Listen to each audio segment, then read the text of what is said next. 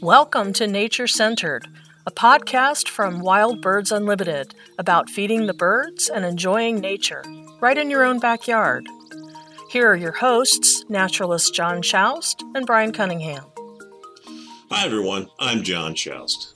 And I am Brian Cunningham. And welcome to episode 26 of our Nature Centered podcast, Spectacular Spring Species. Say that 3 times really quick.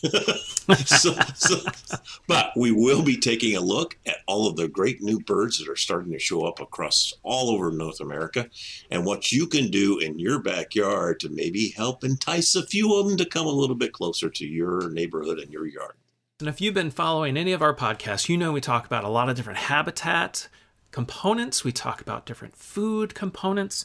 But today, we're going to really jump into some new school bird feeding tips and really get into what are some of those specific kinds of seeds or fats or even mealworms, and some new tips on these different kinds of foods, including some water tips as well to help you attract more and even some specific kinds of species as they're passing through.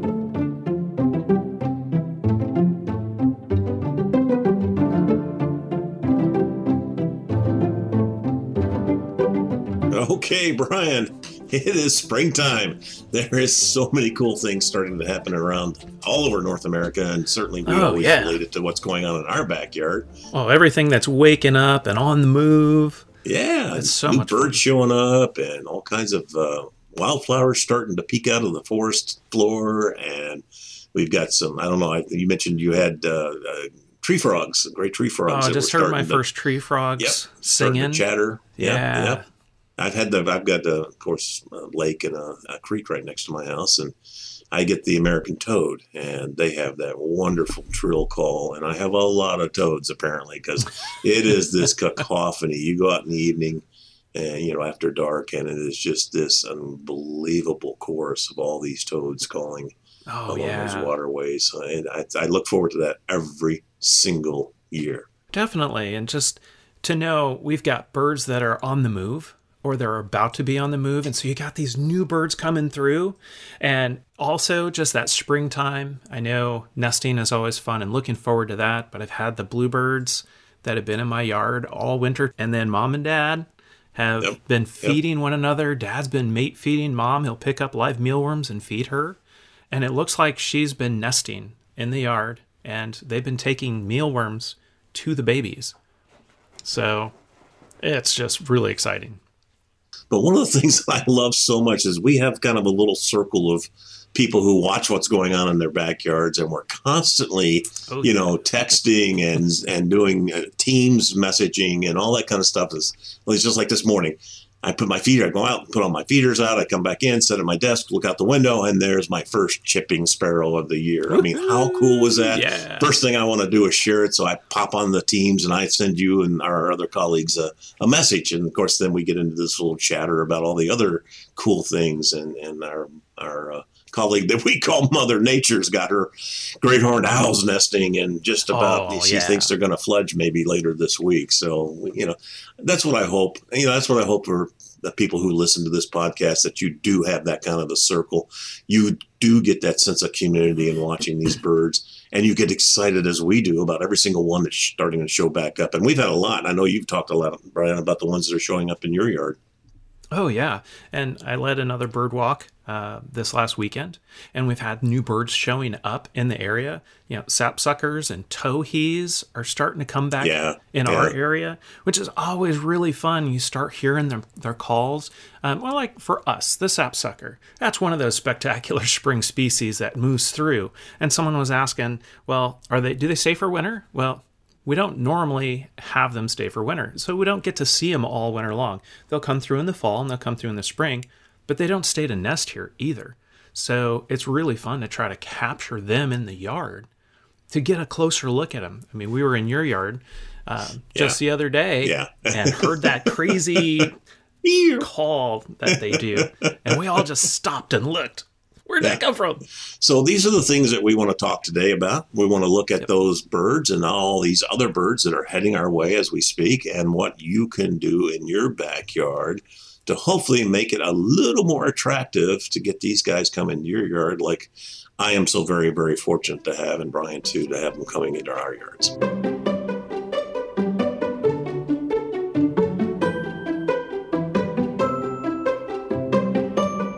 All right, John, well, let's talk about some of those spectacular spring species we can get on our yards and how, and some tips on doing that. The number one thing, and we've been, beating the drum for this for a while, but it's so true, and that is habitat. And no matter what your yard looks like, habitat is that number one thing that helps attract the birds to our yards. And using all sorts of different kinds of native plants, that's the best way to bring them in. But you can also do supplemental foods, and doing different supplemental foods, whether you have just that basic suburban yard or you have that beautifully landscaped, fully native, acre upon acre to bring in the birds. But you can always be putting out some supplemental foods to really attract those birds and bring them in closer for better views. Mm-hmm. Yeah, and I think it's really just think about what birds, if you are already in the hobby and doing some feeding, and you've seen kind of the routine and the cycle, if you will, of what birds come in the spring and what are with you all summer long and what are coming in the wintertime. So the bottom line is, for me, I want those birds to stay with me this summer. I want them to stick around. Two things needed. I need the habitat. I need some place they kind of like low shrubs and that type of evergreen to do their nest, and a cute little grass type nest. It's really nice. So I want to make sure I've got some habitat that's going to look good for a possible nest location. And then I'm going to put a lot of millet out. Oh, they love the millet. Yeah. They are millet fiends, and they just go crazy over millet. And I know there's a lot of other birds that different people like to attract with millet. And I think... yeah, and that's one of those secret little tips, because a lot of times people think millet is for wintertime for ground feeding birds only. Mm-hmm. But summertime and millet, there are birds that you can get into your yard and hopefully have them stay by offering a millet, like your chipping sparrow. I don't get them every year, but enough that, again, I'm going to have millet out in my yard for indigo buntings. I mean, there you go. The best I've ever done is I had 2 breeding pairs coming to my feeders most of the summer of indigo buntings. And again, if you're not familiar, this is an all blue, just gorgeous. I had 2 pairs, coming to my feeders. That's fantastic. That was just one year. Most of the time, I just have 1 pair. Okay. And then there's some years I don't get them at all in the summertime. So it's not a guarantee. But I tell you what, if I didn't have millet out there, I don't have a shot. They're not going to come in at all. Yeah. Well, and you were starting to talk about the blue. We always think about the bluebirds. It doesn't matter which species of bluebird you might get or that you might see in your area. The indigo buntings, all blue. Yeah. Like the whole bird. Yeah. It's that same bluebird color. Yeah, exactly. Yep, head to tail, all blue. It's kind of funny we don't call them the bluebird, but... The partially bluebird and the bluebird. There you go. There's another millet fiend kind of bird group. You're talking about the buntings, the indigo bunting, but you got painted buntings and the lazuli buntings. Ooh. I mean, talk about beautiful birds who love to come into millet. Yeah, if you haven't Googled any of the other birds that I've mentioned so far, absolutely stop, go to Google right now and do a painted bunting. You will not believe this bird. Yeah, the beautiful colorations of the painted bunting. It always reminds me of like when I was little and do different color in a coloring book. And you think dinosaur, they're all going to be monocolor, right? No, when I was 4, I colored this thing like 15 different colors. Well, they were birds. They were, yeah, there you go. And that's what the painted bunting always reminds me of. It was like a little kid just said, this needs to be a really colorful bird. Yeah. So you got to check it out, and we will also have links in our show notes for all of these if you have the patience. Yeah, if you can wait, you shouldn't wait.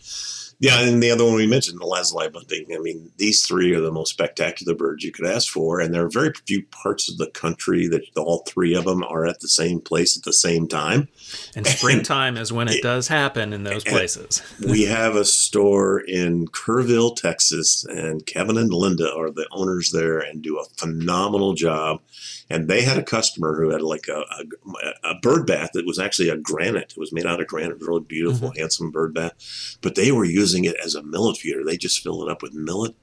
And they sent us, a customer took a photo, which then Kevin and Linda sent to you and I, Brian, and that I, to this day, still have on my bulletin board in my office of all 3 of those birds in that feeder at one time. And it's like phenomenal. They were, yeah, it's like they were posed. It's like someone said, okay, everybody smile, click. It was phenomenal. So bottom line is, again, changing your food up, looking at what's potential in your area that's coming your way. That's really where you want to think about. So in this case, yes, we've gotten pretty excited about millet, but there are other things you can do.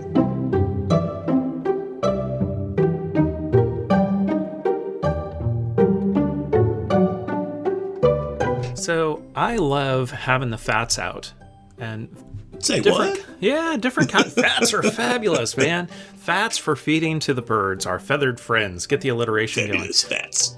Fats, it can be fats come in all sorts of different varieties now, and you can use a suet cake, or you can use bark butter or bark butter bits, or we have suet cylinders that you can use. It comes in all sorts of different forms, but what I really like about, especially in the springtime, with offering different kinds of fats are the warblers coming in.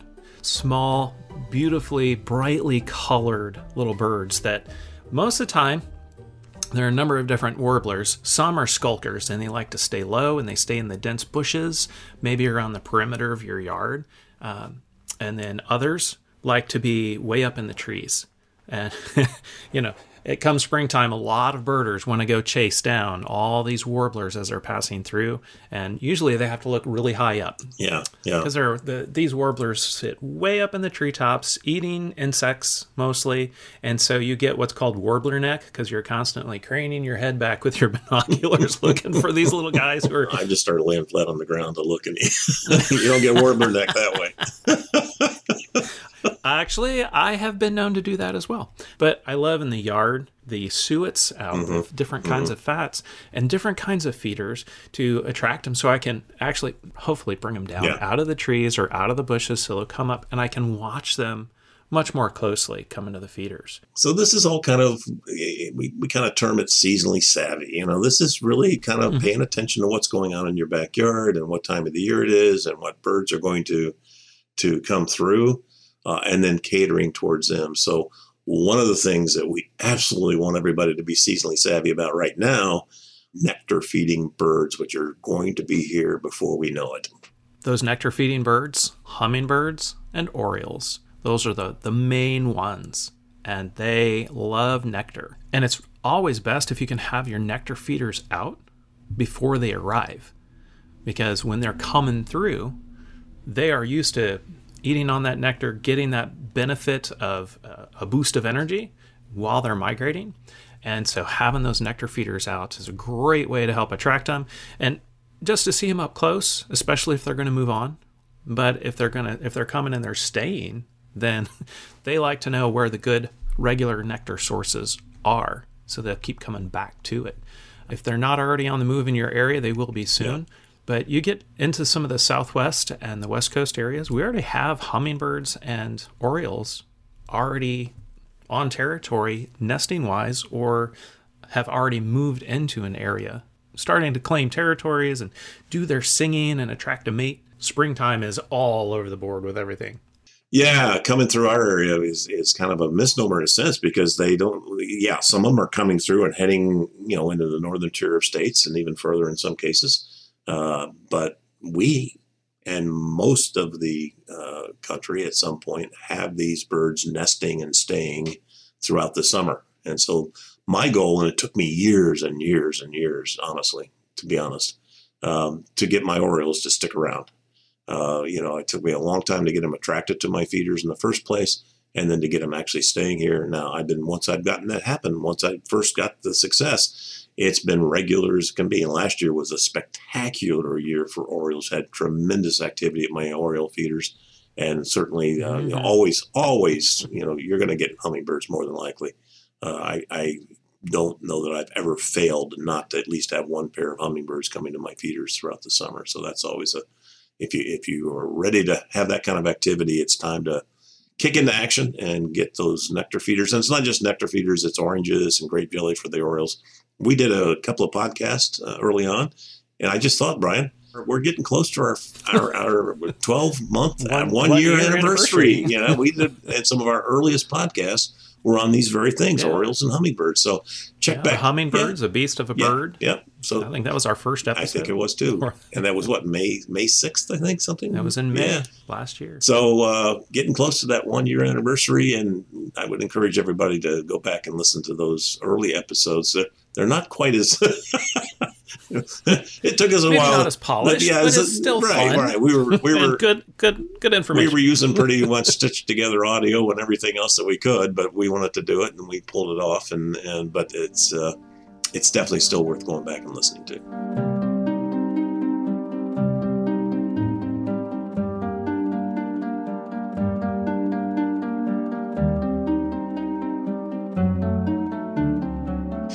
Well, again, what we're talking about is the things that you can do in your yard that maybe gives you a little bit of an advantage to get these birds to come visit and maybe even stay with you for a while. So one of the things we haven't talked about yet is water. And you know, we've talked to millet, and we've talked fats, and we've talked nectar. Water is actually a very, very simple thing. And again, we were talking about the warblers a few minutes ago. A good fountain of some type that has the sound of splashing water, whether you have a little pump on it, a little circulating thing, that splashing water, that is a magnet for warblers during migration. Most definitely. Yeah. So, and I know we've talked about it a couple of times, Brian, and the fact that you actually went full bore and put in you put in a whole little stream in your recirculating creek in your backyard. Well, yeah. But your efforts have paid off. Oh, the efforts have paid off immensely. I mean, multifold. It's fantastic because you get some of these warblers and then some of these other birds, like our different thrushes, where they want to come in and get a drink or do a little bathing, but having a bird bath out is fine. But if you really want to, like John, you said, really make it a magnet for these warblers and some of these spectacular species to see them up close, get that water moving and make some shallow areas where the water will flow over, because then the birds will come in and land right in there and drink or bathe. And there's just really nothing more fun than watching a bird bathing in a little shallow moving water. It is just so cool in the way they dip their head and then shake the water all down their body, you know, kind of like watching a dog shake all the water off from nose to tail kind of thing. You know, Brian, I think you're hitting on something that I don't know that we've ever mentioned before. And I think that's one of the biggest misconceptions people have with water features, whether it's just a bird bath out back or whether they're putting in some kind of a recirculating pond, is they get it too deep. They get them too deep. They fill the water level too high in the bird bath. And if you watch where birds naturally bathe, if you ever watch puddles in a parking lot after a rain in the springtime, and watch the number of birds, and I ain't thinking of starlings, but it's, you get a whole flock of starlings out there all, pool bathing in those little pools of water. That's what, half inch, maybe? They don't want quarter inch, half inch, maybe 1 inch. Yeah. So the thing is, if you want to really attract these birds, you don't want to have something that when they land in it, they go all the way under.